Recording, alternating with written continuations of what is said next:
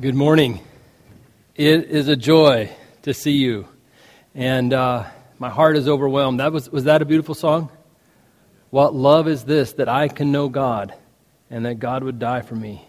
What an amazing love that is. We are really super excited to be home, and trust that through our time together in the Word, you can be blessed as well. We feel it to be a great honor, to be a great privilege to be a part of this church, even as you have sent us as your missionaries to Idaho.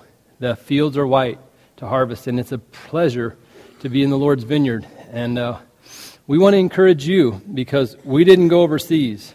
The people we're witnessing to are our neighbors and our kids' friends from school and their parents. And you have those in your neighborhood too. But we just are so excited about being here. The title of our message this morning is Do You Love Me?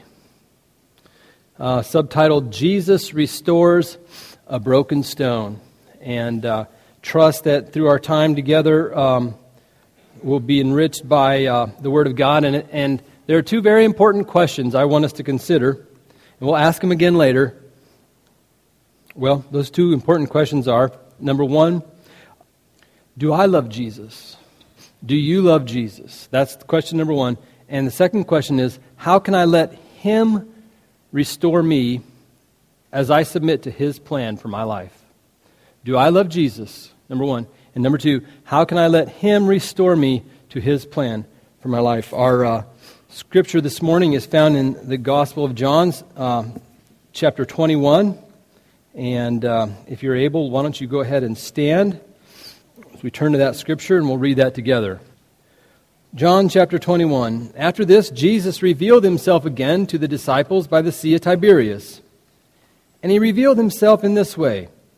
Simon Peter, Thomas called the twin, Nathanael of Cana in Galilee, the sons of Zebedee, and two others of His disciples were together. Simon Peter said to them, I'm going fishing. They said to him, We will go with you. They went out and got into the boat, but that night they caught nothing. Just as day was breaking, Jesus stood on the shore. Yet the disciples did not know that it was Jesus. Jesus said to them, Children, do you have any fish? They answered Him, No. He said to them, Cast the net on the right side of the boat, and you will find some. So they cast it, and now they were not able to haul it in because of the quantity of fish. That disciple whom Jesus loved therefore said to Peter, It is the Lord. When Simon Peter heard that it was the Lord, he put on his outer garment, for he was stripped for work, and threw himself into the sea. The other disciples came in the boat, dragging the net full of fish, for they were not far off from the land, but about 100 yards off. When they got out on land, they saw a charcoal fire in place, with fish laid on it, and bread. Jesus said to them, Bring some of the fish that you have just caught. So Simon Peter went aboard and hauled the net ashore, full of large fish, 153 of them. And although there were so many, the net was not broken. Jesus said to them, Come and have breakfast. Now none of the disciples dared ask Him, Who are you? They knew it was the Lord. Jesus came and took the bread and gave it to them, and so with the fish. This was now the third time that Jesus was revealed to the disciples after He was raised from the dead. When they had finished breakfast, Jesus said to Simon Peter, Simon, son of John, do you love me more than these? He said to him, Yes, Lord, you know that I love you. He said to him, Feed my lambs. He said to him a second time, Simon, son of John, do you love me? He said to him, Yes, Lord, you know that I love you. He said to him, Tend my sheep.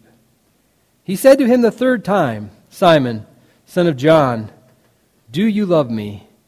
Peter was grieved because he said to him the third time, Do you love me? And he said to him, Lord, you know everything. You know that I love you. Jesus said to him, Feed my sheep.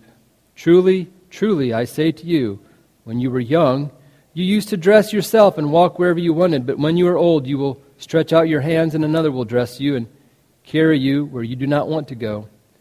This he said to show by what kind of death he was to glorify God. And after saying this, he said to him, Follow me. Peter turned and saw the disciple whom Jesus loved following them, the one who also had leaned back against him during the supper and asked, "Lord, who is it that is going to betray you?" When Peter saw him, he said to Jesus, "Lord, what about this man?" Jesus said to him, "If it is my will that he remain until I come, what is that to you? You follow me." So the saying spread abroad among the brothers that this disciple was not to die. Yet Jesus did not say to him that he was not to die, but if it is my will that he remain until I come, what is that to you? This is the disciple who is bearing witness about these things and who has written these things, and we know that his testimony is true. Now, there are also many other things that Jesus did. Were every one of them to be written, I suppose that the world itself could not contain the books that would be written. You may be seated. May God bless His word in our hearts. Let's pray.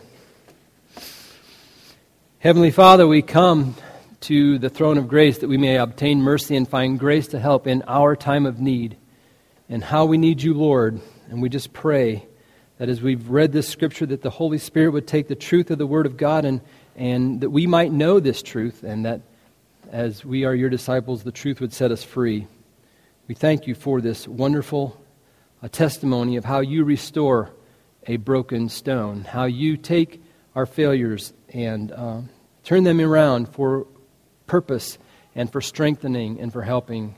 And Lord, we pray that all of us would learn a lesson this morning from this broken stone, Peter, and that through the Holy Spirit we'll take this lesson with us into the week. And we just thank you again for your presence and your power that's always present when we read the Holy Word in Jesus' name. Amen. The fisher of men goes fishing again. What do you think of that? The fisher of men goes fishing again. And this is quite a story. Are you familiar with, have you ever seen those People Are Amazing videos? I remember my kids, a couple years ago, one of my boys said, "Hey, Dad, you got to see this video. It's titled People Are Amazing." And this video is full of people doing some amazing things, okay? So there's this guy going down the road behind a car with a ski rope, and he's on a skateboard. Now, these aren't necessarily the kind of videos I like Tim's boys to watch because they get ideas. But this guy's going down the road. I don't know how fast he's going on a skateboard, and then there's this ramp. And this guy takes this skateboard and flies over this ramp and clears a car, and he lands that thing. And man, that's real. My boys think that's really neat. Or there's a guy on a motorcycle, and he's trying this like triple. No, there's 3 jumps. So if you really give it the gas, you can make it over. And in the air he does this flip, and he comes down and he lands it just perfectly. And my boys are going, "Isn't that amazing?" Yeah, that's pretty amazing. But there's also some other videos you can watch, and I think they go along with the first ones. Amazing fails. Yeah, where the guy on the skateboard doesn't quite land it, and the next thing turns into, he's like road rash, or that guy on the motorcycle, he doesn't get it quite enough or pull out of the flip, and he crashes into the side of that 3rd embankment at 90 miles an hour. And you know what? When I see those kind of things, I hurt. My body hurts. I fell out of a tree in 2003. It was a fail, okay? All 4 of my lower leg bones are shattered. What happens now to the guy on that motorcycle?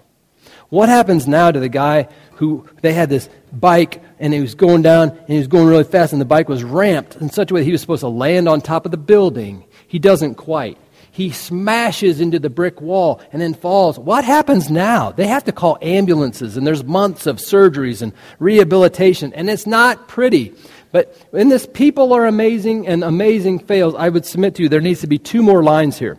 First of all, people do some amazing things. That's because God is amazing, and God gives people the ability to do some of these amazing things. God is amazing. And then after they are stupid and don't make it quite, then God is amazing to provide healing and restoration.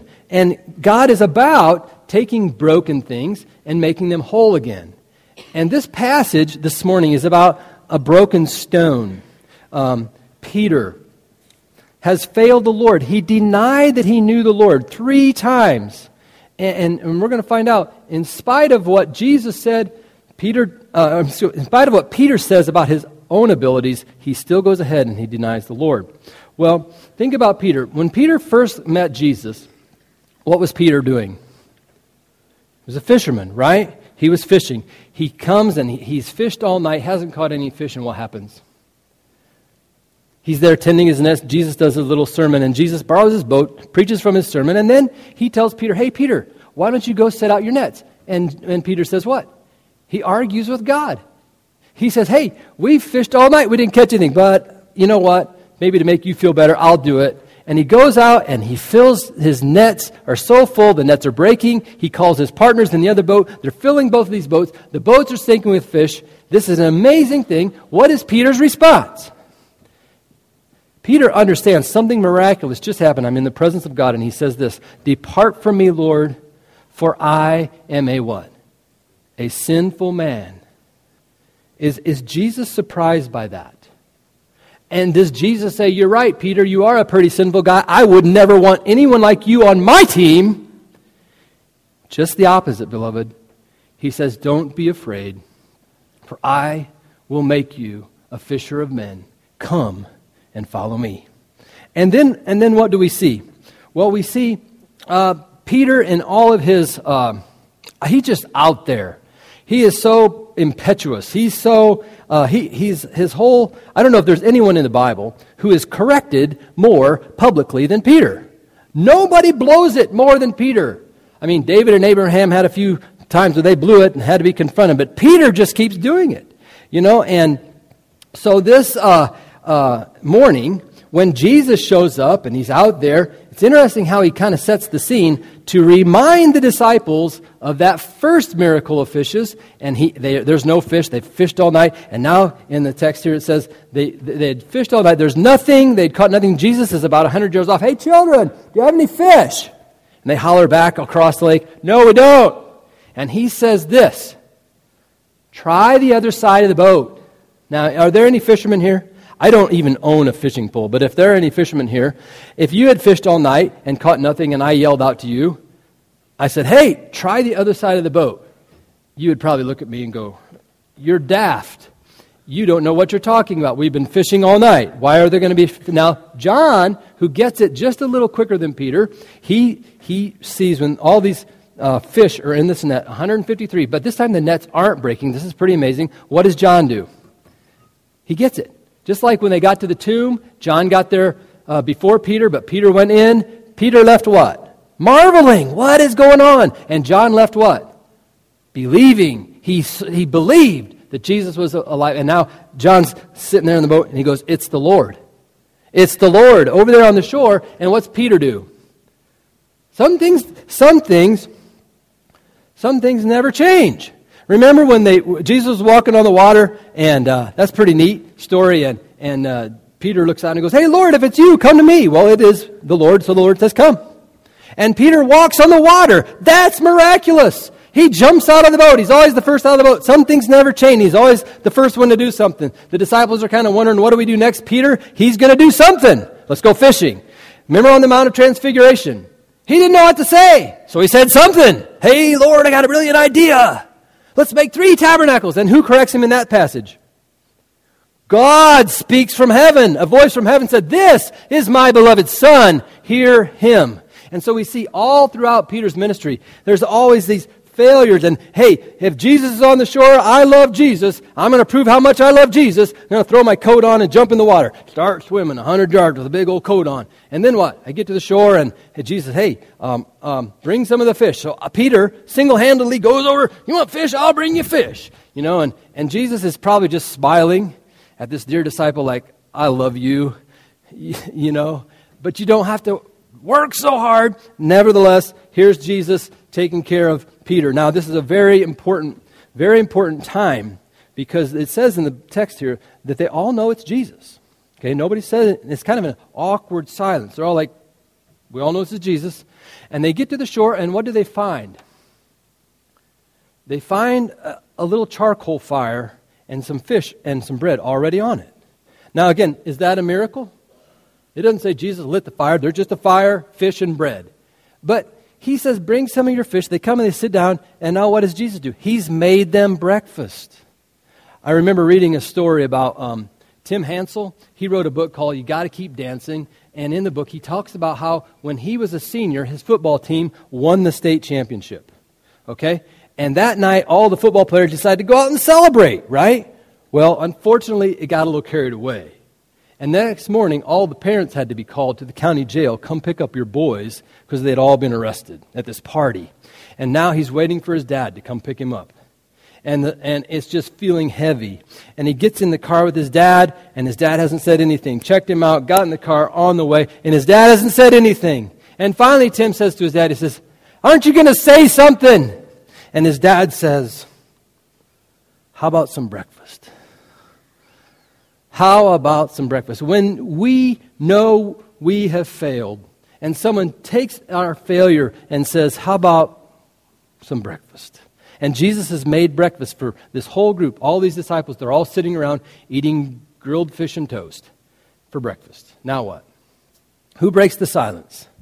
Jesus. Jesus speaks, and the first thing he says is, Simon, son of John,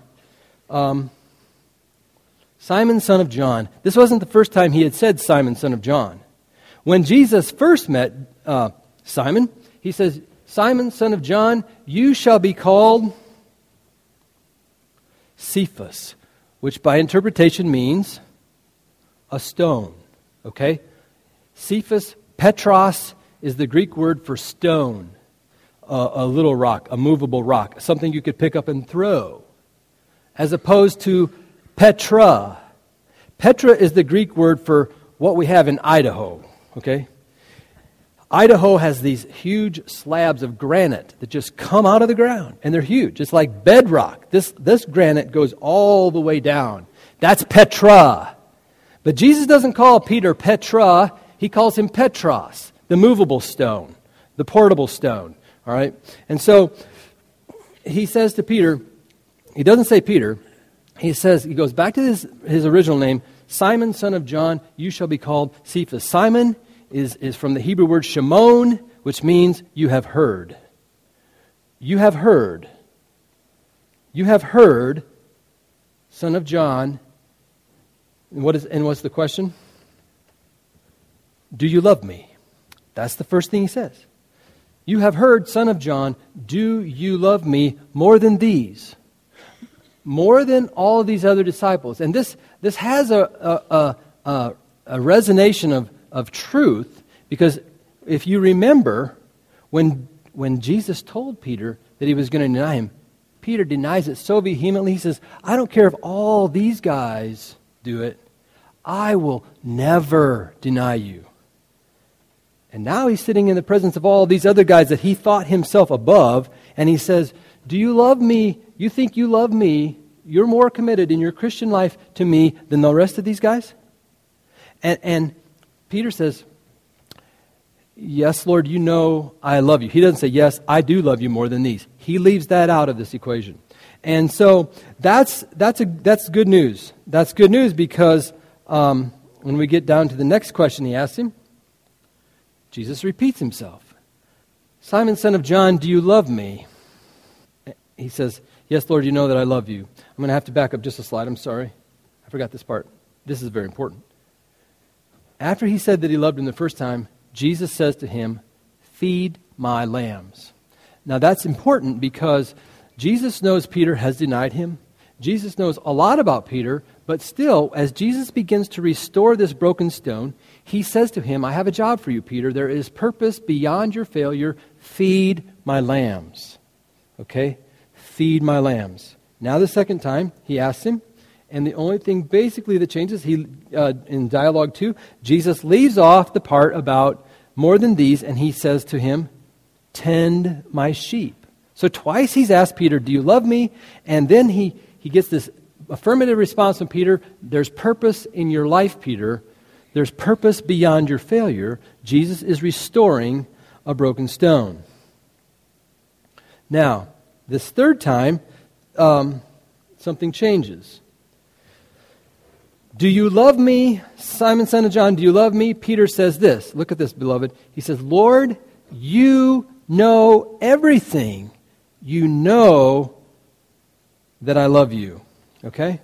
You know that I love you. This is a important question. What did Jesus know about Peter's failures? Let's go back to the verse. Do you see it there? Lord, you know everything.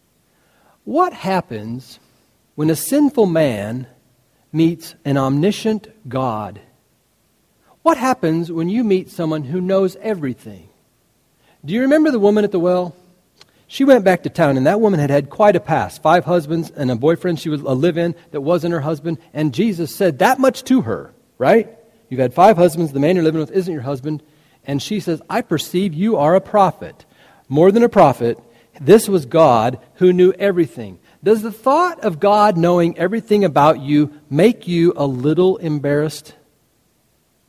Remember the story about the mother who was praying with her little boy one night, and the little boy had lied to his mom during the course of the day. And so when they went to pray that night, the mom says, and dear Jesus, help little Johnny so he doesn't lie to me again. And Johnny bumps mom, and he says, Mom, you didn't have to tell him that.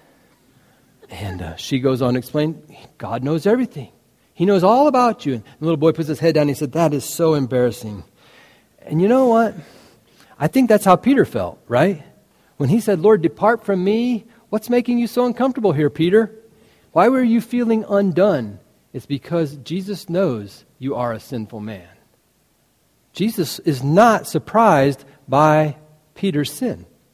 And so, if we think about Jesus knowing everything, let's go back to that night when Peter said, Lord, I am ready to go with you both to prison and to death. Jesus said, I tell you, Peter, the rooster will not crow this day until you deny that you know me 3 times. 3 times today. What are you going to do? You're going to deny me. When? You're going to do it this morning before the rooster crows. Jesus knows the details about Peter's failure before Peter fails.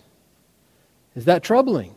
It was troubling to Peter. He goes on to just vehemently deny the fact that he would ever deny his Lord. However, when Jesus predicts your denial isn't optional, right? If Jesus says you're going to fail me, who do you think's right when you start arguing with Jesus? I mean, we would like to think that there was some choice. Peter had some choice there, that he could have said, no, I'm not going to deny. But you know what? If Jesus says you are going to do this, you will fail. And denial isn't optional. And I was reading, John Bishop wrote a book titled God Distorted. And in there he had a chapter on Peter. And I really appreciated what he said. He said this. He said, denial isn't optional. Remember when Jesus calls us to follow him, the first thing he said was, if anyone would come after me, let him, number 1, deny himself. Okay? And Bishop points out, he says, denial isn't optional. You're either going to deny yourself or you're going to deny Jesus. That's the deal. And every time I choose to sin in my flesh by wanting something so much that I'm willing to sin to get it. Hey, I'm driving for 20 hours from Idaho, right? And I'd like a little peace and quiet in the van. And I want it so much, I'm willing to act like a grizzly bear in front of my children to get a little peace and quiet. I'm sure God's pleased with that. No, I'm not. I'm saying that facetiously, you understand? Denial is not optional. I'm either going to deny myself or I'm going to deny Jesus. And this is what happens to Peter. You either deny yourself or you deny Jesus. But don't lose heart. After Peter had vehemently confessed his faithfulness above the rest of the other disciples, Jesus tells Peter something very important. And this is what we want to focus on for a moment here. He says to Simon, Simon, not Peter, not the rock. He says, Simon, Simon, behold, Satan demanded to have you that he might sift you like wheat, but I have prayed for you that your faith may not fail, and when you have turned again, strengthen your brothers. Does Jesus pray that Peter will not fail? No. He just got done telling Peter he would fail, but what does Jesus pray?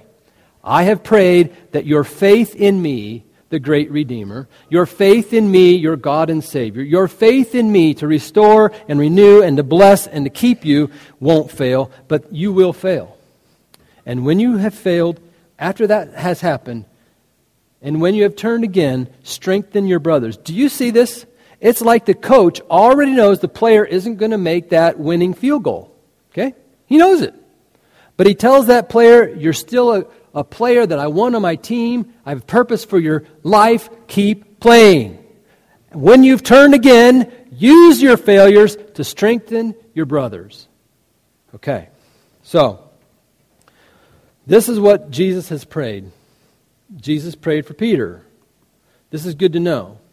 Now, let's ask this question. We turn the corner here a little bit. Jesus has been confronting Peter about his sin.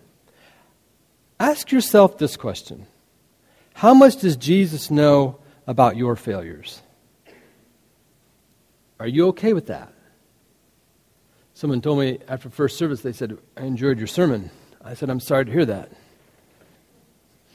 I mean, in all seriousness, beloved, thinking about my failures shouldn't be an enjoyable thing. I knew what the brother meant.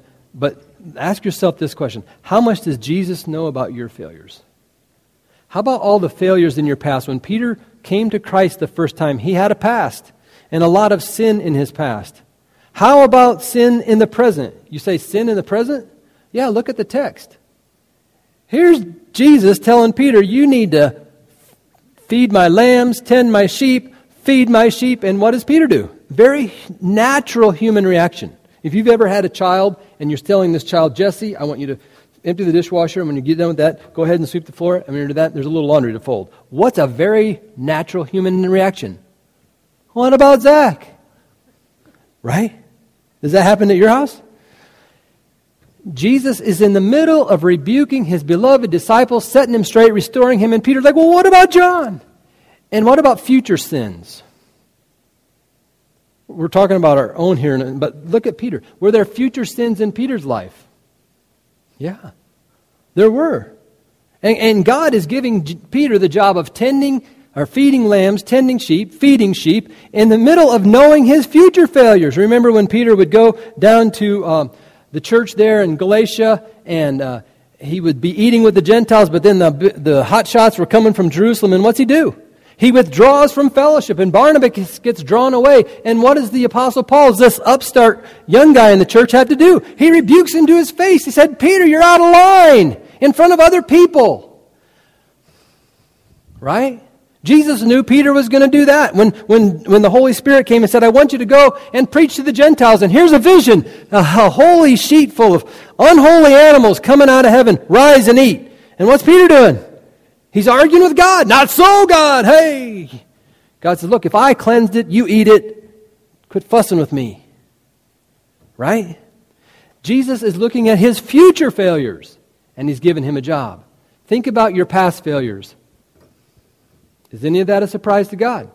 Is God up in heaven going, oh no, Jeff just got mad at his wife, threw a fit? Is God up in heaven looking at your past failures going, that's really surprising? Is God looking at the present failures? You might be in the middle of a discussion with God and arguing like Peter was. What about John? Maybe you're looking around and going, what about this? Why not him? Why not her? What about your future failures?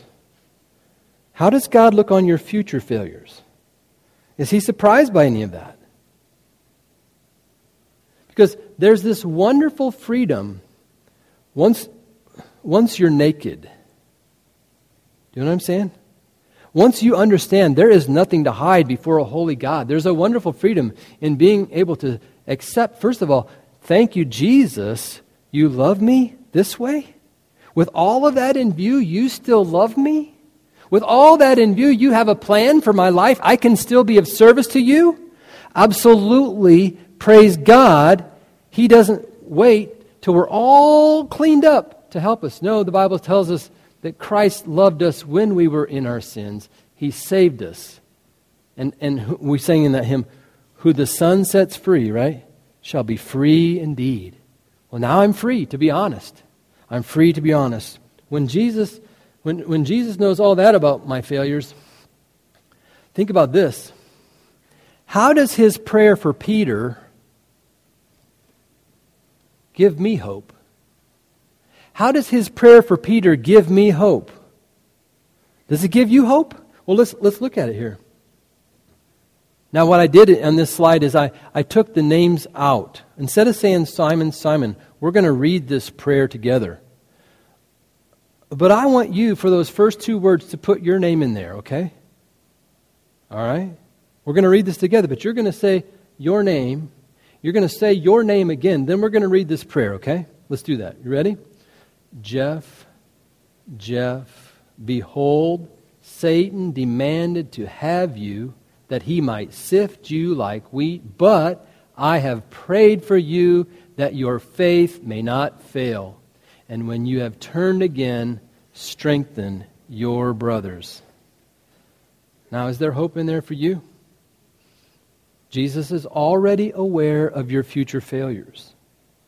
And Jesus looks at you and says, I have prayed for you, so that when you fail and you turn again to me, that your faith doesn't fail. He doesn't pray that we won't fail. He prays that our faith won't fail. Is that encouraging to you? And we can take the verse in 1 Corinthians 10:13, there shall no temptation take you, but such as is common to man. God is faithful. He will not suffer you to be tempted above that you're able, but He'll provide a way that you may be able to bear it, a way of escape. Jesus loves us. That should encourage you, should give you hope. We get to the end of our service and we ask this question, do you love me? And you think back in Peter's life, and there's so many good examples. I think back to when Peter walked on the water, and then what happened? He failed. He fell in the water. When he goes up on the Mount of Transfiguration, and he's supposed to be praying, and he what? He fell asleep. And then he suggests, like I said earlier, we make these three tabernacles, and God has to correct him. Or when Jesus gets to that point that very critical point in his ministry, when he looks at his disciples and he says, and who do you say that I am? And Peter makes that wonderful proclamation of faith. He says, you are the Christ, the Son of the living God. And Jesus said, flesh and blood didn't reveal that to you, but my Father in heaven. And he says, and upon this faith, he says, you are Peter, the little rock, Petros, and upon this faith I will build my church, and the gates of hell will not prevail against it. You know what? Peter goes through all these things. The Last Supper, Jesus wants to wash his feet. What's he do? No, Lord, you're never going to wash my feet. Oh, well, Peter, if I don't wash your feet, then you have no part with me. Well, then here's my head, my hands, feet, just your feet. Let's make it simple here. Go with the flow. And Jesus sees all that. And he loves Peter. Now, when you think about God seeing all of your failure, past, present, future, and Jesus asking you the question, do you love me? That's really the question, isn't it? Do you love me? And we can tell the Lord, yes, I love you. Well, you know what, beloved? That's the right answer. Do I love Jesus? But the next question I think it's important for us to ask is, I know I'm a broken stone. Failures past, present, and future. And yet Jesus loves me and is willing to restore me to a position of usefulness for His church, for His kingdom. Am I willing just to come along and follow Him? Allow His Holy Spirit to be my guide. My personality is very much like Peter's. I can relate to him in a lot of ways. I open my mouth, stick in my feet, a lot of times. But I find great hope and I find great comfort that Jesus would restore a broken stone, that Jesus would take someone broken and use them in the future. And even the fact that Peter could get that job assignment while Jesus knew he would fail, as a church leader, as an elder, he would still have failures. God is planning to use your failures. He's planning to use my failures for His glory. Did you grow up with the privilege of having a father who told you he was sorry when he was wrong? I'm finding out it's a rare thing. But my dad, he set a good example for me. Often were the times my dad would tell me, I'm sorry. Will you forgive me? That meant a great deal to me. And you know what? My dad never went down in my mind because he confessed the failure that was obvious to me. He went up in my mind. And I submit to you, beloved, as we are honest with who we are before the God who knows it all anyway, He still has a plan for you, and He still has a plan for me. And I pray that as you think about this question and the answer to it, and God's desire to restore you, even though it's painful, Peter was grieved after that third question. Lord, it's really killing me. Do you love me? I denied you 3 times. We're here by a little charcoal fire. There's only one other charcoal fire in the New Testament. You know where that was? In a courtyard where Peter denied his Lord. I mean, Jesus has set the whole thing up to remind Peter of his sin, but we don't see Jesus focusing on his sin, but Jesus' sufficiency. Jill sang in that song, I confess, Lord, you are enough. Is Jesus enough to restore you?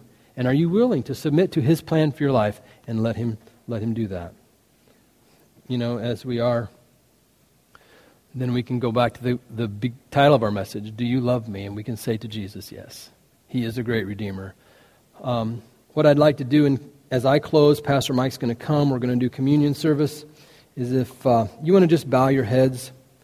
I would like to pray a prayer that this dear old brother, apostle, restored stone wrote in his first epistle.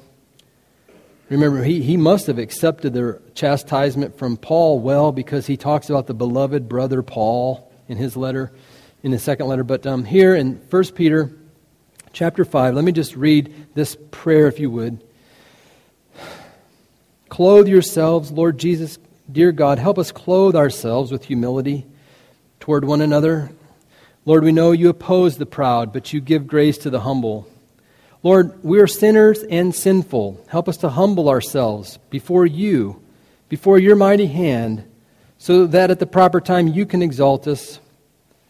You'll lift us back up. Help us, Lord, to cast all of our anxieties on you. You care for us, and help us to be sober-mindful, Lord. Help us to be watchful, because our adversary, the devil, would prowl around like a roaring lion, seeking to devour us, even sometimes as we reflect on our own sinful past. Lord, may we resist him.